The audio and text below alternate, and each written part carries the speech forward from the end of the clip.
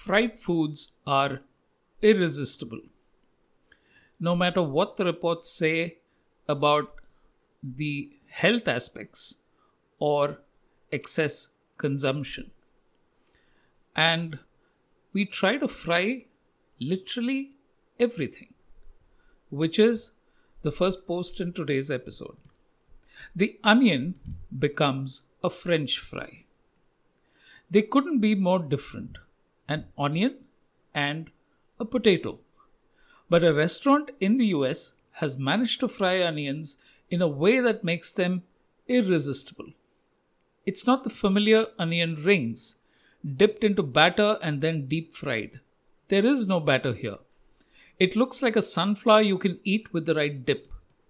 There are several origin stories, but it begins with an onion sliced deep in several directions but not all the way through.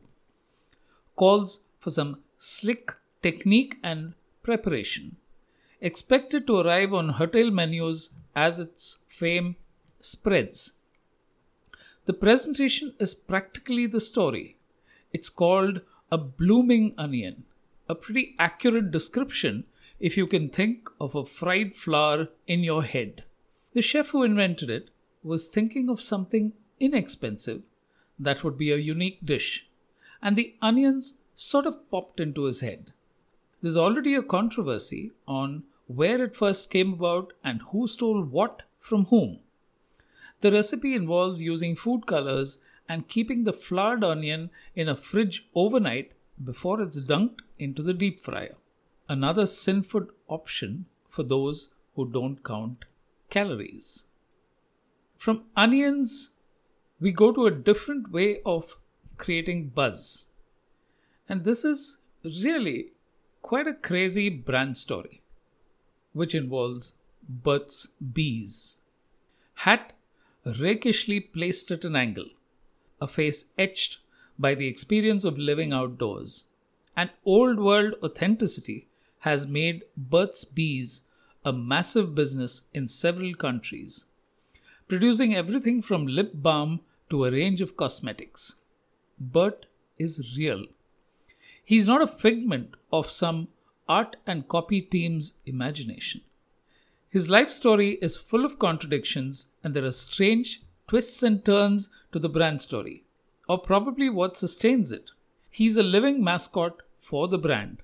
There's an opening sequence in the documentary where he arrives in Taiwan to a rockstar welcome. Young people swarm all over him and pose for selfies. He's got a straggly beard, speaks in a long-drawn drawl, and seems to have the audience eating out of his hand.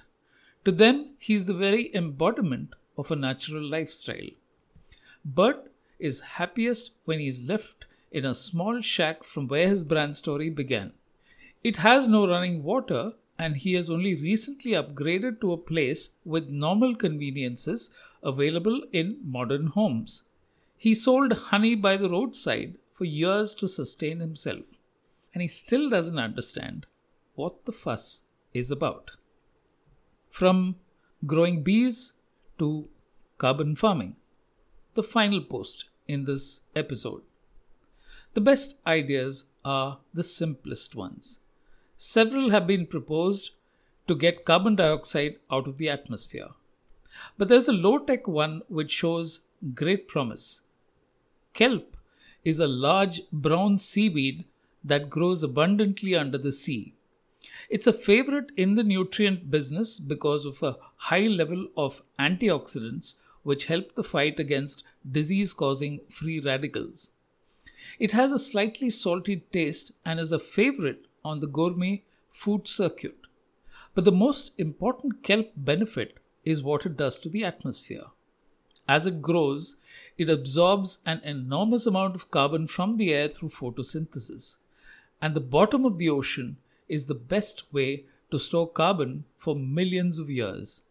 A company called Running Tide Technologies is doing a simple experiment. It's wrapping buoys with kelp seeds and floating them far out into the ocean. As kelp grows in its natural environment, the weight sinks the buoys to the bottom, trapping the carbon as a massive benefit. The genius of the method is that nothing needs to be manufactured. It's just helping nature do the job it has done for billions of years. Let's hope it works. If you enjoyed this newsletter, please consider sharing it with friends or tweeting the link. The more people we can get to tune in every week, the merrier. Thank you, and I look forward to hearing from you, your comments, and your impression of the episodes.